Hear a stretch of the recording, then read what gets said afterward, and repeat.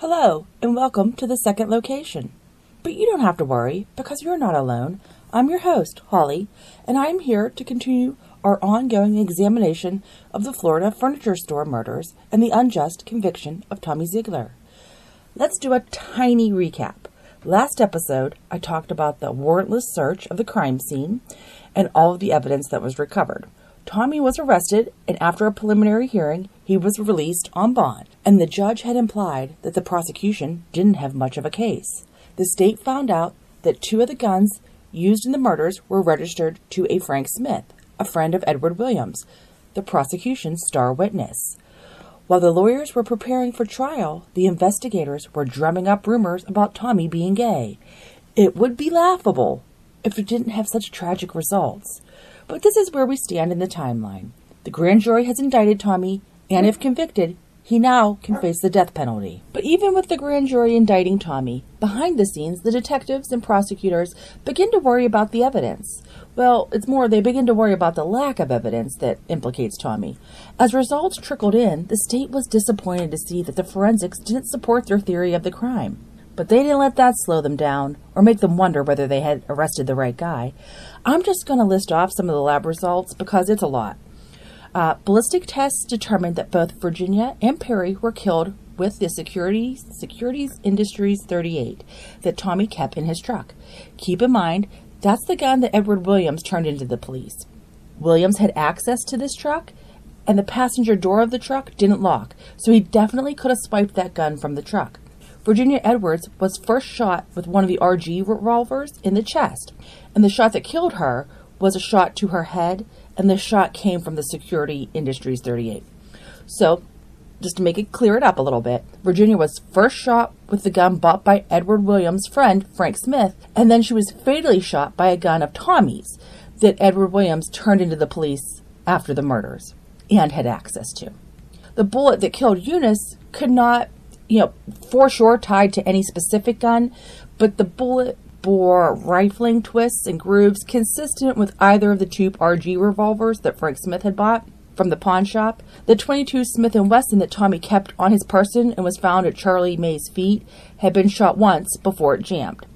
There was a .38 Burgo, I don't know if I'm pronouncing that right, Burgo Derringer that held only 2 rounds and it had fired a single shot, and 2 bloody cartridges were found in a desk drawer. They had likely been misfires. Neither the .22 in Zeigler's desk nor the .38 Smith & Wesson in the Dunaway car had been fired. So there are 8 guns in the total. 2 were never fired, so we're kind of take those out of the equation. So there are 6 guns that were actually used at the crime scene, and 1 murder weapon was in the possession of Edward Williams after the murders, while another 2 of the murder weapons were bought by a friend of Edward Williams. Why am I feel like I'm the only one who is really questioning Edward Williams' account of that night? So I've been outlining the forensic reports from the FBI, but there was one test that the FBI did not put in a report. Instead, the FBI and the state entered into a verbal agreement to conduct this test, and the FBI only verbally reported the results to the state, and the prosecution never told the defense about this test. The FBI's failure to create a report about these test results meant that there weren't any documents to turn over to the defense during the discovery process. So, if you don't create a document, you have nothing to turn over. Presumably, it's not a Brady violation. But it's an underhanded move, and speaks to the questionable tactics the state was willing to go to convict Tommy. And it speaks to how uncertain they were about this case, that before they were going to have this test conducted, they entered into agreement to hide the results because they were worried about what the results were going to be. The state should never be hiding evidence from the defense. Never. It's inexcusable. The defense never would have even found out about the test results. But during the trial, a defense lawyer actually asked the FBI if they had conducted this certain test during his trial testimony, and that's the only reason the defense ever learned that the pants that Tommy was wearing the night of the murders did not contain any gunshot residue. Take a second and just think about that. The prosecution argues that Tommy killed 4 people and shot himself, and yet he has no gunshot residue on his pants. There were, I think, 38 shots fired at the scene between multiple guns, and still the state accepts that Tommy had no gunshot residue on his pants. And the fact that the state didn't tell the defense about this test result, shows just how important it was. Sadly, both the state and the FBI had no intention of ever letting the defense know this. It's underhanded the way the FBI in Florida tried to hide these test results from the defense. It makes me wonder, were there any other verbal agreements between the FBI and the investigators to circumvent discovery and the release of exculpable test results to the defense? The question is justified. If they did it once, then they might do it again. Now, let's talk about footprint analysis. The FBI's report on the footprints at the scene contained findings that ripped apart the investigators' theories about how the crime had occurred. Theories that Don Fry just couldn't admit were not supported by the evidence. There was a bloody shoe print beside Perry Edwards' body that the FBI determined did not match Tommy's shoes. Fry had personally already decided that that was Tommy's shoe print when he conducted a half-assed amateur comparison between Tommy's shoe and the print at the crime scene.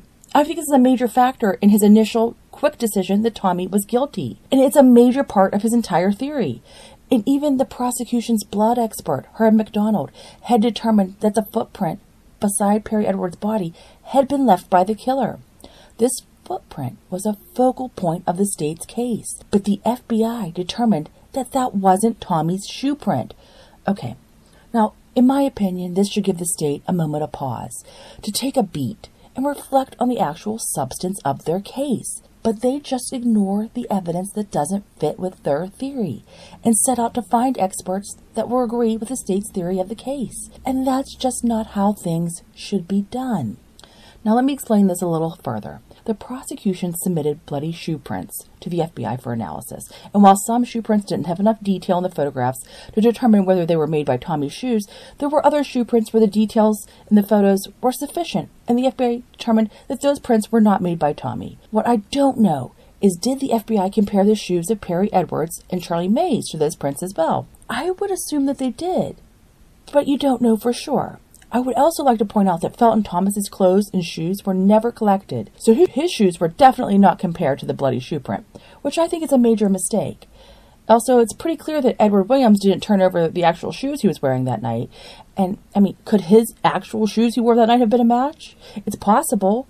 Or do we have a footprint of an unknown seventh person at the crime scene? You just can't be sure because we're not sure who all they compared to. We know they didn't compare it to Thomas.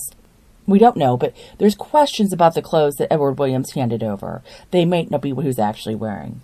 And if the state hadn't rushed to charge Tommy so soon after the murders, and instead waited until the lab results came in, they would have had a better picture of the evidence and what it actually meant, not just what Donald Fry said it meant. And if they had waited for lab results, I honestly don't think Tommy would have been even charged with the murders, because the forensics don't implicate him. But once he was charged, the state took a position that they just couldn't back down, and they couldn't admit that they were wrong. These are men that would send an innocent man to death instead of admitting they had made a mistake. At best, they were blind to evidence that didn't fit their theory. At worst, they simply ignored it. Okay, now to the blood evidence. First, the red smears on the door handle to Curtis Dunaway's car were not blood, and the amount of blood on the car seat's headrest was so small that it couldn't even be typed. Honestly, it makes me wonder how did you even see that it's that small? I'm not saying, oh, you can't get DNA from it. I'm saying, no, okay, it's a while back, don't get me wrong, but it couldn't even be typed. So that's a really small amount of blood. The towel retrieved from Tommy's garage, this towel was used by the state to support Williams' story that Tommy had wiped down Dunaway's car before he left with Williams. That towel from Tommy's garage contained no traces of blood. The blood on the Holiday Inn towel taken from the master bathroom in Tommy's house, well, that blood wasn't human blood. Keep in mind that he did own 6 cats and one had been to the doctor's that day for an abscess, so that might be the source of the blood, but it wasn't human, so I'm just guessing cat, but who knows. But the investigators aren't finding any blood evidence in Tommy's home. And that strikes me as odd because the state claims Tommy went home twice after the murders had begun, but he managed to leave no blood trail after killing 4 people, and including beating someone to death. And look at the lack of blood in the Curtis Dunaway car, which he's supposed to have driven back and forth to the crime scene after he had killed 3 people. He's driving in that vehicle, but there's no really no blood other than a speck of blood that's so small it can't even be blood typed. Now, this next part is pivotal, so listen up, buttercups. The blood typing results showed that the trail of blood from the store's customer service counter to the front door had been left by either Perry Edwards, Eunice, Charlie Mays, or an unknown bleeder who had type A blood. Donald Fry, had assumed that this was Tommy's blood from when he made the phone call for help and then walked to the front door to let the responders in. But it can't be Tommy's blood. Tommy has type O blood. There were no type O droplets in that trail of blood. So, one of the major points that Fry developed almost immediately upon arriving at the crime scene and was the basis for almost everything that Fry thought happened that night had just been wrong. The trail of blood from the customer service area to the front door was not Tommy's. Just like the footprint that was beside Perry Edwards' body that Donald Fry had determined was the killer's footprint. And Donald Fry had decided on its own comparison that matched Tommy's shoe. Well, the FBI decided that's not Tommy's footprint. And that blood trail that Donald Fry had insisted was Tommy's, it's not Tommy's. So all the thoughts that Donald Fry had that night, his brilliance, it's showing to have been all of it incorrect. And if they had just waited to find these things out, they would have known that theory was not found in the facts and abandoned it. But they never waited. They charged Tommy and moved ahead with the trial. Now, the importance of that blood trail, I'll explain now. It's because Don Fry believed that Tommy had walked to the phone at the customer service area and called for help. And after placing that call, that's when Donald Fry thinks that Tommy shot himself. And because he was, at that point, after he makes the phone call, Tommy knows that help's on the way. So, more likely he would survive. And this was one of Fry's first conclusions at the crime scene. And really the linchpin of his theory that Tommy was guilty. So a major tenet of Fry's theory of that night was just shown to be false. But Fry is never going to admit it and let go of that theory, that Tommy shot himself after calling for help. There isn't a trail of Tommy's blood from the phone to the front of the store. After being beaten and shot, Tommy lost consciousness for a while. And by the time he comes to, his bleeding has largely stopped. And his bloody shirt is almost dry. So there should be, in Tommy's account of it, there makes sense that there would be no trail of blood from the back of the store to the front. Because he's not hardly bleeding. And Tommy's story, it lines up with the blood evidence at the scene. Now, here's the really only test result that did not look good for the defense's case. Very little of Tommy's blood type was found in the back of the store. So, Tommy alleges that he was beaten and shot in the back of the storeroom, and the lack of blood in that back area raises some questions about his story. But really, that is the only forensic test that doesn't help Tommy's case and doesn't align with his story that he's told the police from the beginning. And it's not like a large pool of Tommy's blood was found somewhere else in the store, showing that he was shot at a different location. So I don't find it too significant, but, full disclosure is that really, doesn't look great for Tommy. Now, I'm sure that you all know there was no DNA testing in 1975. And of course, there was blood typing.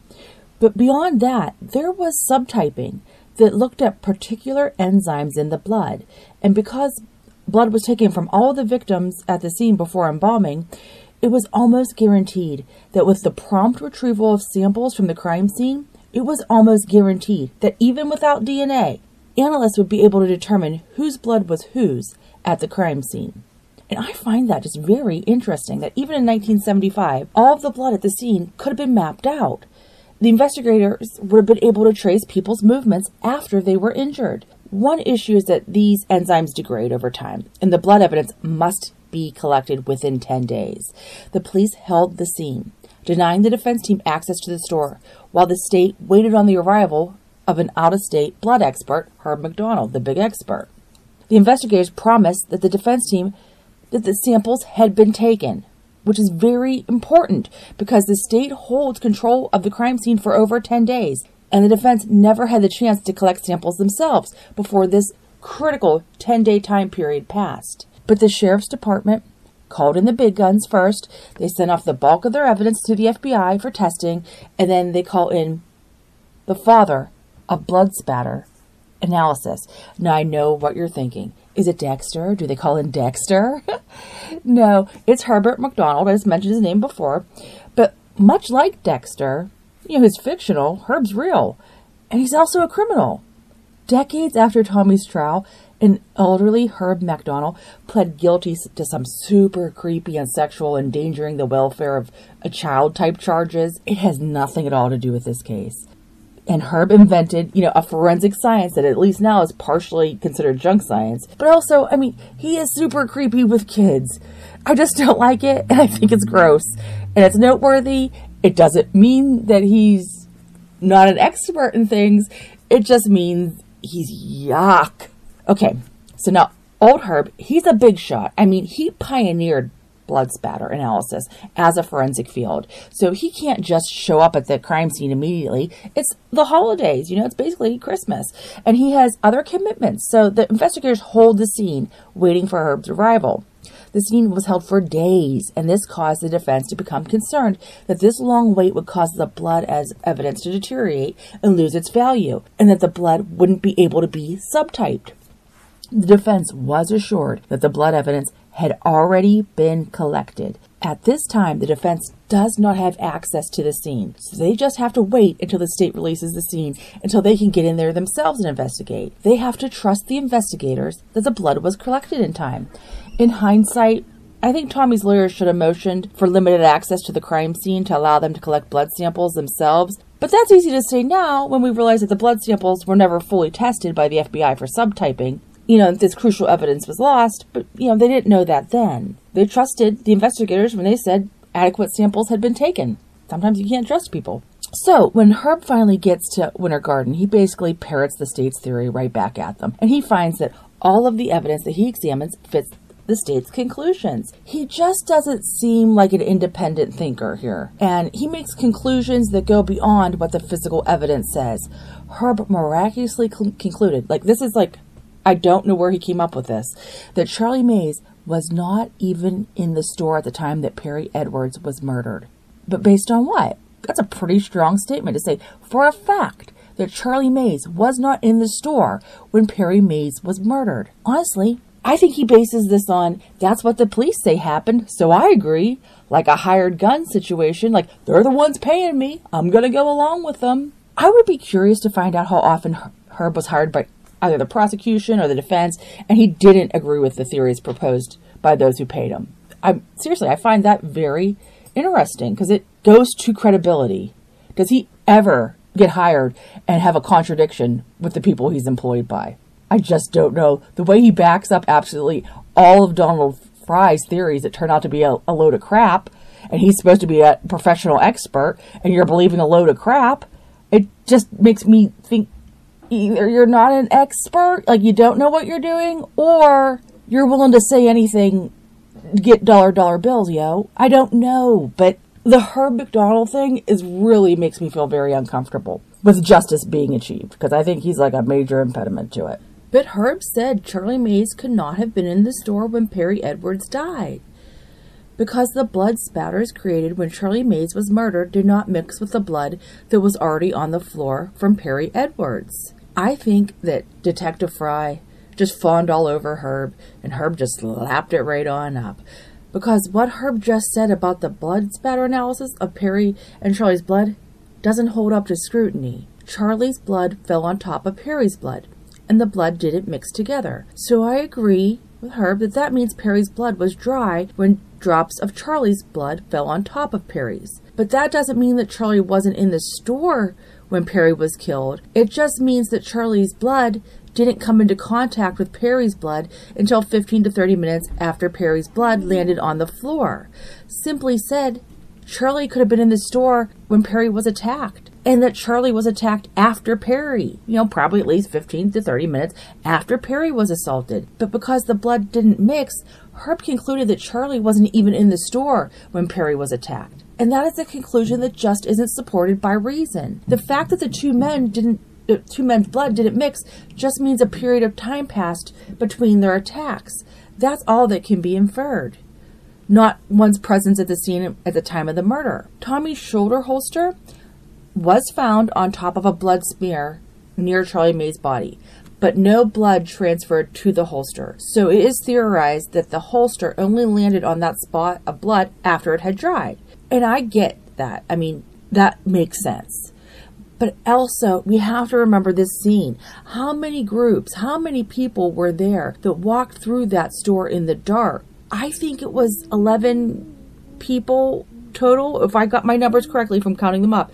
And 2 people went through twice in the dark. Those are just the people that went in there in the dark. Couldn't the holster have been accidentally kicked or pushed to the location where it was found? Of course it could have been, but MacDonell doesn't even consider that a possibility. He determines that the holster position means that Charlie Mays died at least 15 minutes before the shoulder holster fell onto the bloody patch near his body. So what I'm going to say next is kind of surprising, because if there is a good guy in this story, and I'm just surprised, like, where's the good guy in this story been so far? But anyway, if there is one, I'm going to say it's Officer Jimmy Yon, because he makes some statements that contradict the opinions of other investigators, and that is rare for a policeman. Yon, along with Police Chief Thompson, remember, they're the first officers to enter the furniture store that night. And listen to this. Officer Yon states during his deposition, so this is under oath, that when he first went into this furniture store, he saw the shoulder holster, and it was several feet away from the location where Fry ultimately found it, near Charlie May's body.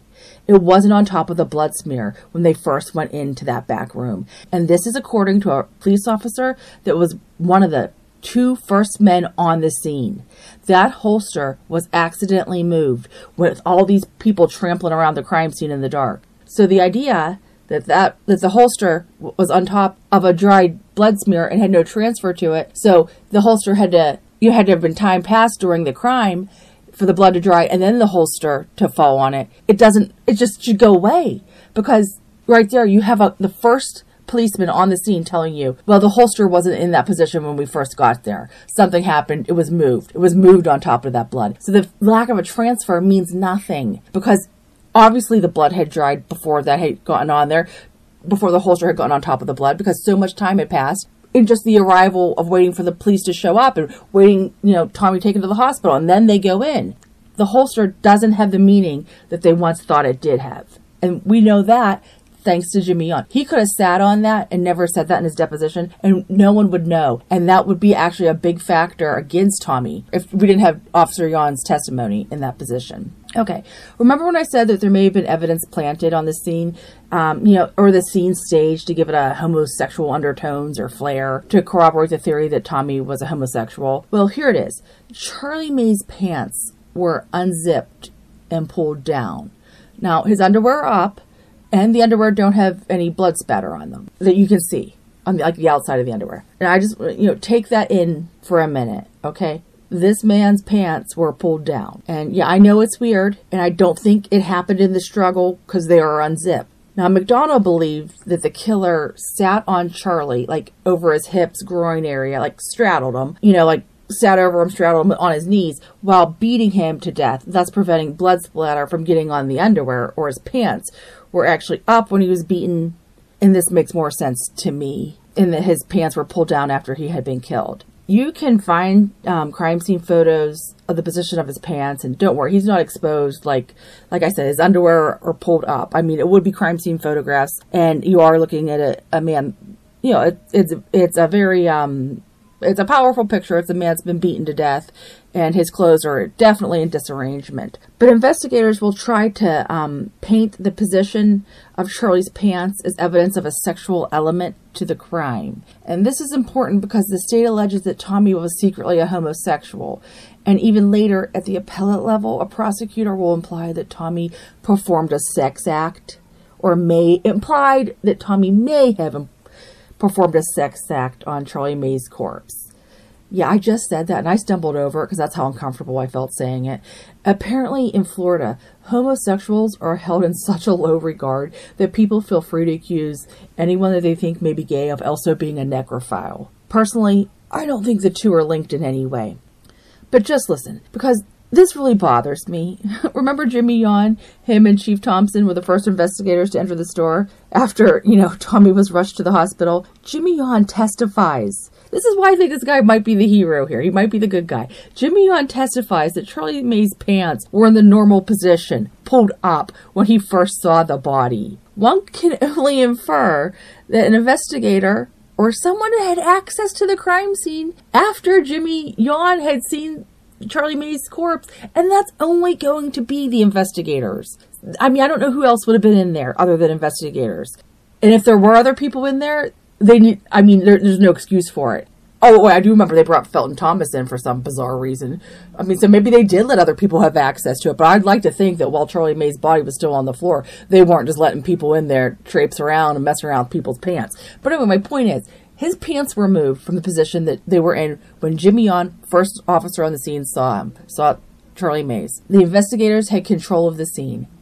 One of the investigators had to have altered the position of Charlie May's pants at some point during that night. Someone at the crime scene pulled down a dead man's pants. Yeah, that's what I'm saying. Why? So they could give the scene a gay flair? Police Chief Thompson also testified that he didn't recall Charlie May's pants being pulled down when he first examined the scene. So it's pretty obvious that someone pulled down Charlie May's pants later in the evening, after several investigators had already toured through the crime scene. This isn't okay. I know they want Tommy to seem gay, but number one, officers shouldn't tamper with crime scene evidence. And number two, it's super disrespectful to the deceased. I mean, I think Charlie Mays may have been a murderer, but can we all just leave the dead man's pants alone? Okay, so I get it. It's really weird that Charlie May's pants are pulled down and unzipped. But the thing that really interests me about Charlie's pants is that his pant legs and shoes are absolutely caked with blood. His left pant leg has an almost wick effect, as if May stepped into a pool of blood and his pants just sucked the blood right up. The ridges and crevices in May's shoes were filled with blood, but the state maintains that Charlie Mays was killed in the back area of the store, while the women were killed in the kitchen area and the showroom. You know, first Eunice in the kitchen, not first, but Eunice in the kitchen and Virginia in the showroom. And that's all much more towards the front of the store. Only Perry Edwards was anywhere near where May's body, and they're a few yards apart. So how did Charlie step in so much blood? Both Fry and Herb MacDonell ignore all of this blood evidence on Charlie. I mean, think about it. If he's laying down and being beaten to death, that's not his own blood that he's stepping in, right? Because he's laying down. He's not walking in his own blood. But it's crazy to me because while blood spatter is a science that has really come under fire, there are things we can learn about a crime from blood at the scene. Like, it's not completely a junk science, like bite marks or hair analysis, that type of crap that, we find out years later really means nothing. But Herb really focused on the junk part of blood analysis, really focusing on sprays of blood while ignoring large pools of blood and the massive amount of blood on Charlie's pant legs and shoes. The lack of footprints around Charlie's body, even though his shoes are very bloody, was never explained by the state. Because if you say, well, he was laying down, that's why there's no footprints. He was laying down, he was being beaten, that's why there's no footprints around him. But that means he stepped in somebody else's blood, and that blood dried, had time to dry before he got to where he was killed. There are not a lot of explanations that will explain why Charlie Mays has shoes caked with blood that don't end up with him being a participant in the crime there that night. But we'll get into that as we go on further. But I just want you to note now, no footprints around Charlie's body, pant legs soaked in blood, shoes caked in blood. But that doesn't make the prosecution or the state question what he was doing at that scene or what happened while he was there. They think they have the story straight. But despite the shoes being caked with blood, and Charlie Mays leaving no bloody footprints in the store around himself, not even around his own body, there's no footprints, but he clearly had stepped in pools of someone's blood. The lack of bloody footprints around Charlie's body is maybe the most important evidence at the scene, because it means that the blood on Charlie's shoes was dry when he was attacked. That he had stepped into that blood at least 15 to 30 minutes before he was attacked. The blood on his shoes had time to dry before he was assaulted. Just think about that. It makes no sense. If Tommy Zeigler killed him and lured him into that store, it makes no sense at all that Charlie would have time to step in blood have it completely dry, and then be killed in the back of the storeroom. Because think about it, they enter through the front, steps in blood. Charlie's got all his blood all over him. And now it has to dry before he's attacked. Why would that have happened? Why wouldn't Tommy have immediately shot him as soon as he gets to the back area of the store? It's not logical, at least not to me. The defense noted swipe marks and blood on the floor along the showroom's back wall that Fry and MacDonald had determined was evidence of the fight between Tommy and Perry Edwards. The defense thinks that these swipes were from the other killers wiping up May's footprints at the scene, and that explains why Charlie has bloody feet, bloody shoes, but no footprints at the scene. I mean, it doesn't make sense for Tommy to wipe those up, but it makes sense for people setting a scene to make it look like, well, to, erase their involvement and create confusion. It makes sense for other killers to have wiped those up. The defense theorized that a London fog coat that Curtis Dunaway left at the store and was missing after the murders was used last minute by the killers to literally wipe away their tracks. Just remember, Charlie May's shoes were caked with blood, and he didn't leave a single bloody footprint at the scene. If Tommy is the murderer, why would he wipe up Charlie's footprints if he was trying to set up Charlie to look like a murderer? Because bloody footprints would tend to incriminate Charlie. Why would Tommy wipe them up? These are questions that can't be answered unless you think. I mean, I can't think of an answer that doesn't point to Tommy Zeigler being innocent, honestly. According to Fatal Flaw, that Phillip Finch's brilliant book, there were only 2 places in the store that had pools of blood large enough to account for the blood on Charlie's pants. First, in the employee kitchen area, where Eunice lay, her head wound had created a large pool of blood.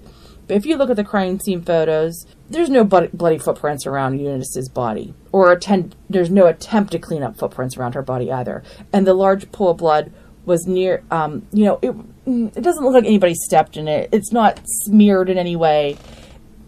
She's shot, she's on the ground, bleeds, and the blood collects there, and it doesn't seem like the blood was disturbed at all by anybody else. Now, there is a second large pool of blood that could be the source for the blood on Charlie May's pants, and that's the blood surrounding Perry Edwards' body. He's located towards the back of the showroom, where it kind of turns into the storeroom area. But according to Fry and the blood spatter expert, Herb MacDonell, Charlie Mays was killed by Tommy almost immediately after entering the store. He never got into the area where Perry Edwards' body was located. Fry and MacDonell never accounted for the massive amount of blood on May's shoes. It wasn't consistent with their theory, so they just ignored it.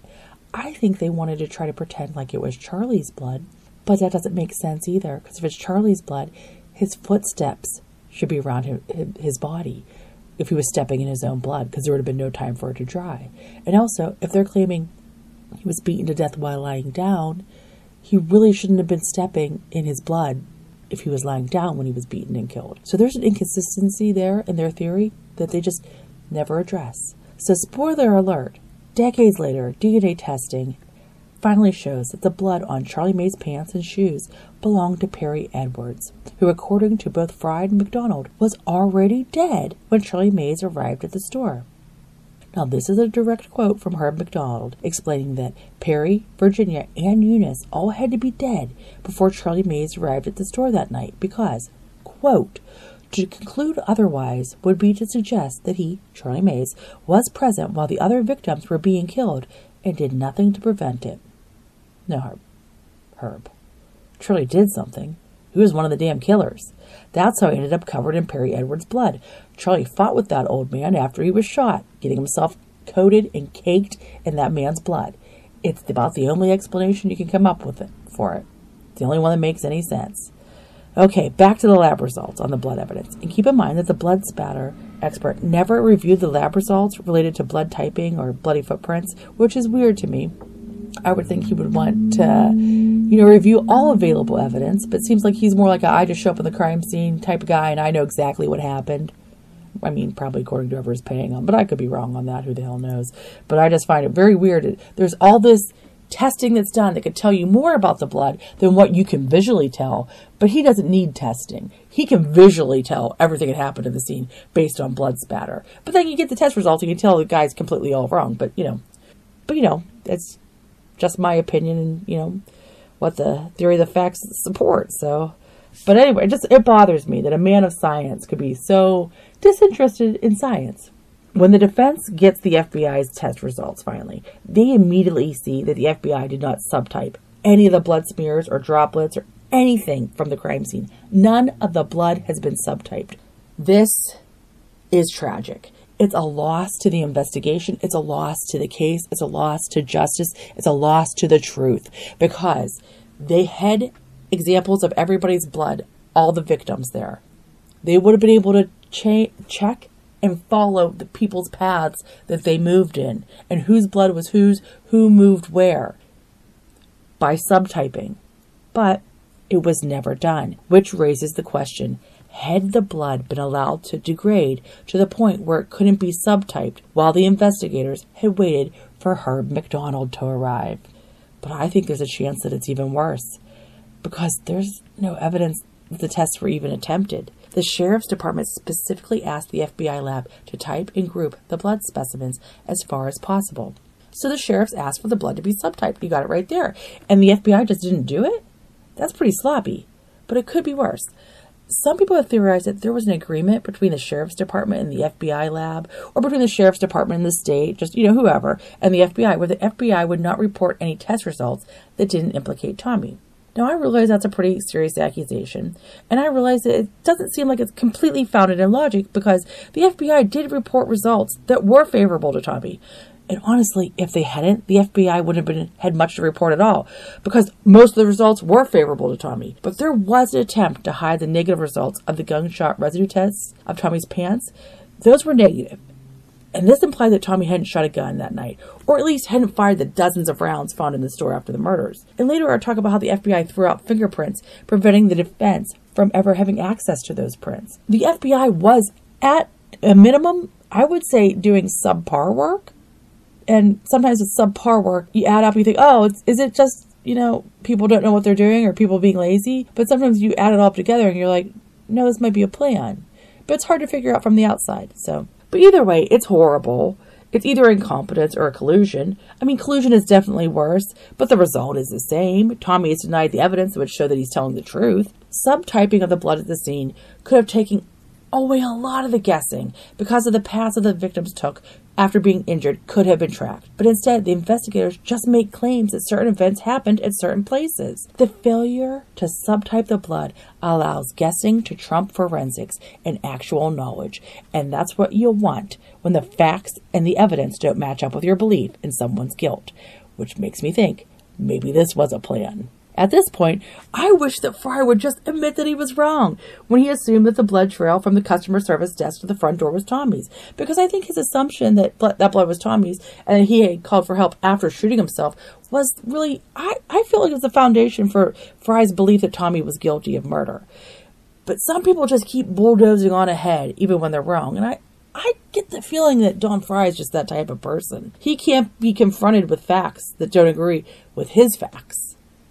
Which should tell you, something we're dealing with isn't a fact, because they're not really usually that disagreeable and debatable. People that can't admit they are wrong, I truly think they have no place in law enforcement. This type of temperament is really something that should be scanned for and screened out in the application process. I think it's part of the reason that Derek Chauvin couldn't take his knee off George Floyd's neck. And I never hear people say this. Everyone talks about racism and classism, and I agree. But I think that's what put that knee on the back of George Floyd's neck. I think it was the crowd yelling for the officer to stop that kept his knee there. Now, I'm no expert, but I wonder if no one had been yelling for Chauvin to let George Floyd up, that the man was dying, if he would have let George Floyd up anyway. But he just couldn't back down, especially in front of that little small crowd. He couldn't relinquish his power. And at this point, when true crime follows, this is where we can elevate the discussion. And this is what I'm trying to do with this, even though I don't know what I'm doing, is I'm trying to make this more just somebody was killed and salacious. And I want it to be a discussion where we talk about things more. How can we change things? What's wrong in our system? And one of the things I think is ask what personality traits we should look for when we are building a law enforcement force, and what human frailties we should avoid. I think that lacking personal accountability, the inability to accept that you're wrong, or maybe just old-fashioned bullheadedness, should be completely and utterly avoided. You don't want a police force of people who can't admit that they were wrong, who can't release their power and just take their knee off a dying man's neck. It's a great place, at least to start the discussion, because it's not all cops that are like this, and it's not just racism. There is a power connection that deserves to be explored. Okay. Off my high horse, just dismounted, and back to the case at hand. Everyone had listened to Dawn Fry proudly detail how the crime scene unfolded and all that it meant. And besides, they had rushed to arrest Tommy. Tommy's already arrested. He's already gone through a preliminary hearing. He's already been indicted, so he can get the death penalty potentially. Everyone has heard Dawn Fry go on and on. This wasn't actually a robbery gone wrong, like everyone else at the crime scene initially thought. It was only Dawn Fry that could look at that blood spatter and read the scene and see what truly had happened, according to him. Hell, these test results didn't really start coming in until after the preliminary hearing, so it's too late in the game to admit that they arrested the wrong guy and that their whole theory about the night is crap. It's too late in their opinion. It's not too late in my opinion, because Tommy Zeigler would have been rotting in jail for a crime, multiple murders he didn't commit for 40-some years. But once they connected to their answer and they got that ball rolling, these are the type of people that would never stop that ball. And these are the type of people that we don't need in our justice system. Once those forensic results started coming back and they didn't fit Fry's theory, he couldn't reverse course. Not after he had bragged so much and showboated in front of the other investigators that didn't immediately see the amazing things he saw. This case was the only reason why anyone knows who the hell Dawn Fry is. He was making a name for himself. He became an investigator for the state attorney after this trial. That's a big promotion from working as an investigator in a local sheriff's department. This was not just a career changer for Dawn Fry, but a life changer. How could he admit that he had read the scene wrong? Hell, he might have been so blinded by his own pride that he couldn't even see for himself that the evidence wasn't supporting his theory. I can't decide between if he was just ignoring things or if he was blinded. I really can't decide on this guy. But I can decide is I just don't like how he did things. And when I say that someone who can't admit they were wrong should not have a role in law enforcement, I think it sounded a bit too narrow with that statement. Such people should not have a role in any part of the judicial process, because there is a lot of prosecutors out there who fight to block testing that could prove that an incarcerated man on death row or, just serving a long sentence is innocent. And once the testing is done and proves that the jailed man is innocent, they argue procedural reasons or multiple rapist theories to keep a person that DNA is proven is innocent in jail. And this happens a lot. And you know where this happens a lot, especially? In Florida. Yeah. Florida has a whole fleet of prosecutors that do everything they can to fight people from getting DNA testing.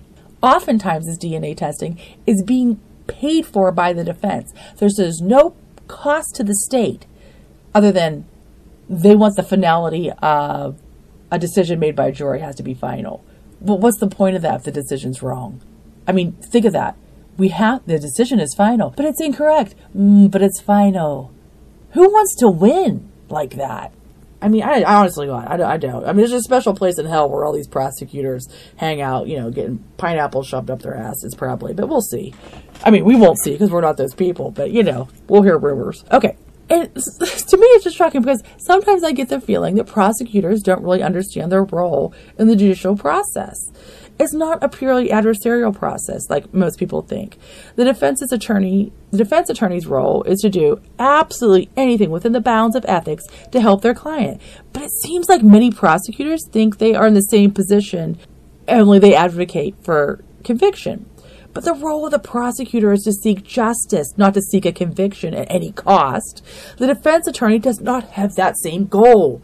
And somehow, many prosecutors think it's me against them. And that's just not how it's supposed to be. The prosecution's behavior in this case is really upsetting. At basically every turn, they took the opportunity to do the wrong thing. I shouldn't just say the prosecution either, because the investigators were just as bad, if not worse. Also, the judge was pretty terrible. So basically everybody that has the role of upholding justice and seeking the truth just didn't do that job. And that's why it's these things, it's not always one thing that causes an unjust conviction. Generally, it's a whole bunch of things. It's not just one misstep or one person doing something that's shoddy or corrupt.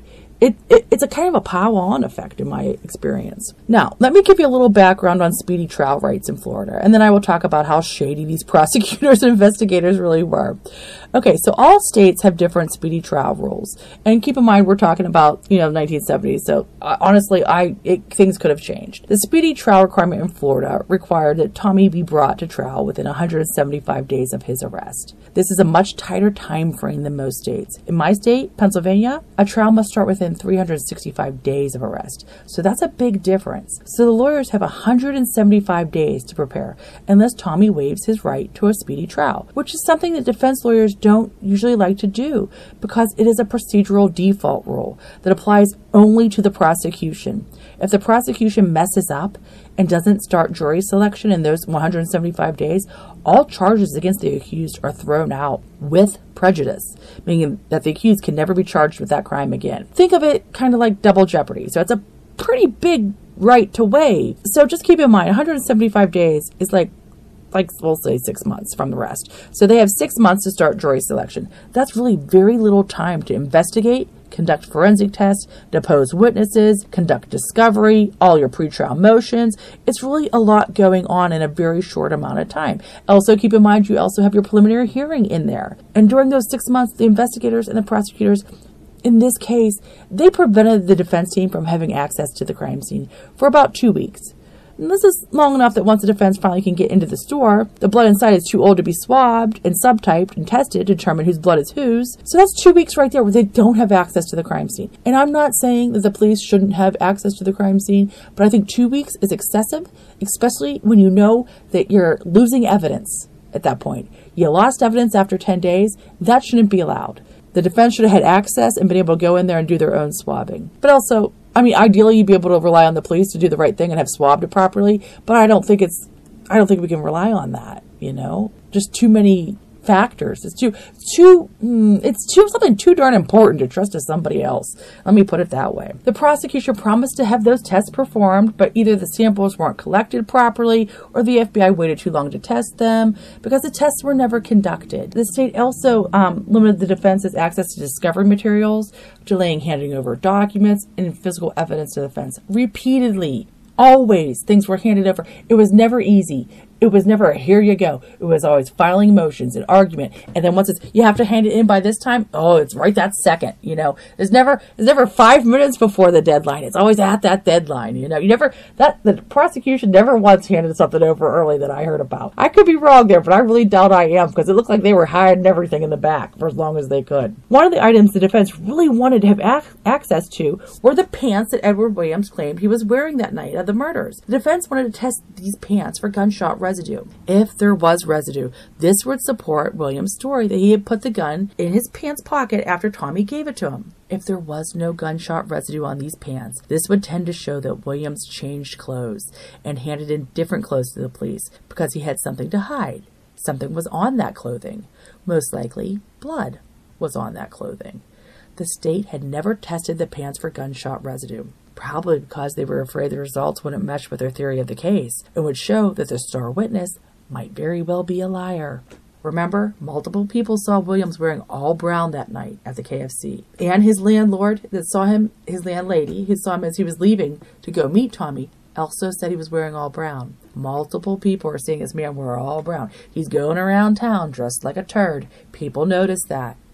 But Edward Williams turned in a green pants and a black sweater along with a brand new pair of dress boots with the tag still on the bottom. And I just want to address these dress boots because these things, they said dress boots. I don't know if I really know about dress boots for men. I guess maybe it's more of a 70s thing. I know dress shoes for men, but dress boots, I was like, I can picture it. Okay. But when I saw a picture of these boots, were they 70s? I want to say they look like women's boots. They weren't lace up.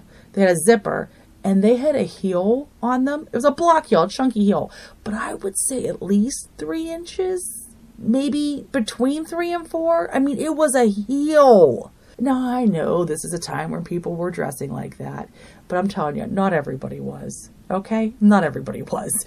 And also, this guy's going to make deliveries of furniture and crap, and he's going to wear basically high heels to do that?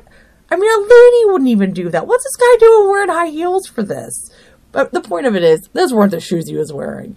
He had to find another pair of shoes because something was on his shoes that he wore that night. You know, probably blood. But anyway, when I saw those shoes, I was just like, oh, wow. This man is legit wearing high heel shoes. It's the past. Gotta love it. Now, he's wearing all brown, but then he turns in the green pants and a black sweater and his high heel shoes. Anyway, the point is that the state lied and said that the pants were with the FBI. In fact, they had never even been sent to the FBI. They were always in the state's custody. So the state lied to stall, to buy more time so they didn't have to hand over evidence so the defense could test it. They outright lied and said the pants were with the FBI when the state had them the entire time. You can't trust liars. You know why? They lie. Yeah, that's the reason. Now, with the trial looming, the defense made discovery requests to get access to evidence. Ultimately, the prosecutor's office issued a letter to the sheriff saying that they may release, that's the term, may release the pants to the defense. But get this, those charged at the sheriff's office read this to mean that releasing the pants and allowing their forensic testing was at their discretion. The sheriff's department refused to turn over the pants to the defense, further delaying testing. At each time when someone could do the right thing, these people don't do it. Why would it be up to the sheriff's office to decide whether or not the defense team gets access to these darn pants? They know that's not their role, but they know we can't let them, they can't be finding this stuff out. That's what makes me think they knew the results on those, or what the results were going to be when they tested those pants. I really have a feeling on that. Once again, like I'm saying, I could be entirely wrong, but the way they specifically deny and delay and do, it's at the FBI, but the state had it the whole time in actuality, and then they can finally release it, and the sheriff said, no, we're not going to, further delaying. I mean, this is a type of delay that it impacts the results of the trial, and that's what they were trying to do. And when you have to do sneaky shit like this to get a conviction, it's because you don't have the evidence to get a conviction. And you know why? Because you might be trying an innocent person for murder. And no one ever thinks that. Finally, the defense has to contact the prosecutor to get the sheriff's department to release the pants. I mean, this is ridiculous. It lowers my opinion of mankind. That move by the sheriff's department is repulsive. Why would it be their decision whether or not to hand over the evidence to the defense? They know that's not their role, but the state will do anything to delay the defense's access to those pants. I'm just saying it again. I think they might just know what the results are going to be, and they don't want the defense getting those results before the trial's over. The pants would eventually be released to the defense, but all these delays by the state had worked. The gunshot residue testing results would not come back in until after the trial, after Tommy had been convicted, and the results were negative. The pants that Williams turned into the police had no gunshot residue, even though he said he had placed the gun that killed Perry and Virginia Edwards in his front pocket and carried it around with him around town. Williams had turned into the police clothing that he had not worn that night, but because of the tactics of the prosecution and the investigators, this evidence would never be heard by a jury. How do these assholes sleep at night? I mean, at their age now, if they're still alive, I'm assuming probably having constantly to get up to go take a pee. But I'm just saying, how can you live with yourself when you're that disgusting? Are these people overly competitive? Are they failed athletes? Is it the competition level here? It's like, we have to win. But sometimes not winning is the right thing. I don't know. Maybe they just lie so much to everyone else that they just lie to themselves and say that they did the right thing and they're good people and they had to do it to get a guilty guy. But like I said, you don't have to do this to get somebody that's guilty. The evidence will be there. You just got to figure it out. You don't got to manufacture it. You got to figure it out. Now you might wonder, why would the defense agree to go to trial if they were still waiting for lab results? I mean, shouldn't they have asked for a continuance? And they did, but that motion was denied. Just like almost every other motion that they made, the judge was clearly biased to the point where the judge's animosity could be easily seen in his dealings with the defense team. I saw an interview with one of the defense attorneys. I can't remember if it was Terry Hadley or Vernon Davis, but he said, I think it was Terry Hadley. I'm going to say it was Terry Hadley. And he commented that in his decades-long career, he had never tried a case like this, where every objection made by the defense was overruled and every objection by the prosecution was sustained. I mean, I can think of only two I can think of a motion. No, was it? I can think of two motions. No, I can think of one motion and one objection by the defense that was sustained. And one's going to be a change of venue request, and the other one's going to relate to some hearsay testimony in the future. And I think the change of venue ended up not helping Tommy, so that's probably why he's agreed to anyway, because he knew he was going to change the venue to the judge, where he's going to move it to another place that wouldn't be hospitable. And the hearsay thing, I just feel like it was so blatantly hearsay that it would have been overturned the whole verdict situation. So, but motions made by the defense were pretty much consistently denied, and the judge visibly seethed with hate towards the defense and the defendant. And let me just tell you, a jury can see this. And it really impacts a jury if they think that the judge doesn't believe the defense. Then the jury oftentimes doesn't either, because they think the judge is a person to be respected. He knows the law. He knows more than us. So he must know something behind the scenes. That's why he's treating these people like crap.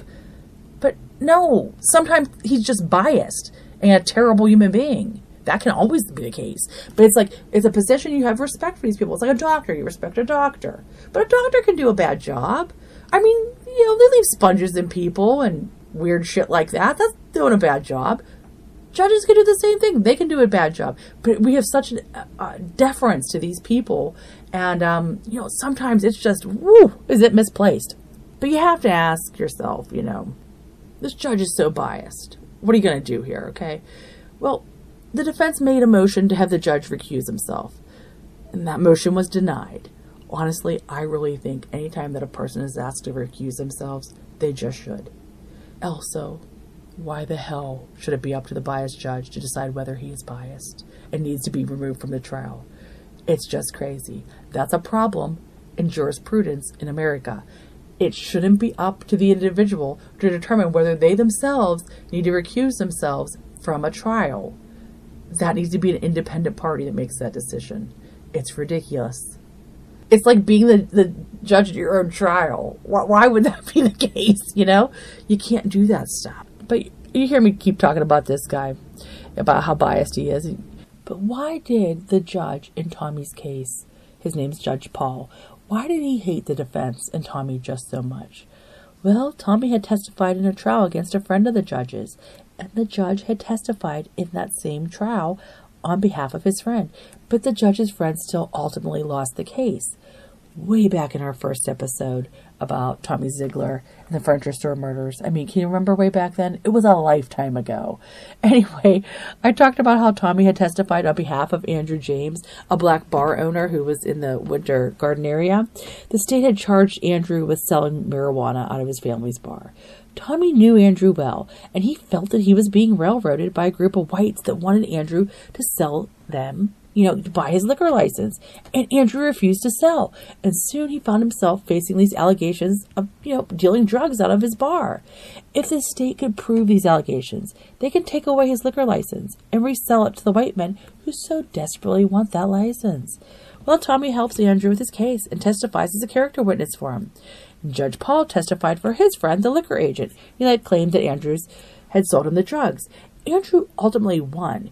He was allowed to keep his liquor license, and Judge Paul's friend, the state agent, well, he eventually loses his job. And he claims that he was, really bothered by the NAACP about this whole trial and the liquor license and the selling drugs and the whole Andrew James thing.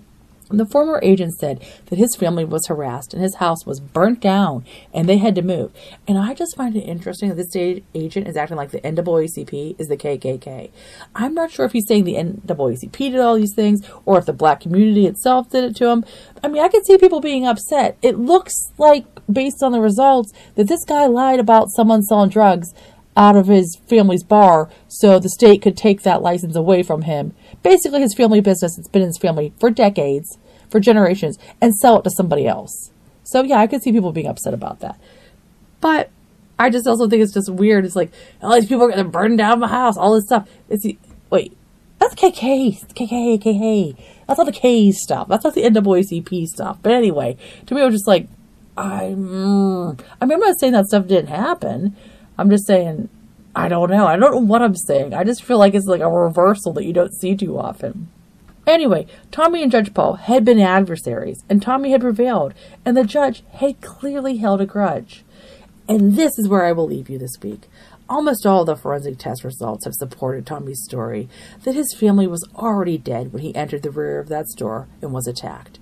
But after prematurely charging him with murder and facing Florida's 6-month speedy trial deadline, the case continues to move forward because the state refuses to admit that they may have rushed to accuse and charge an innocent man with murder.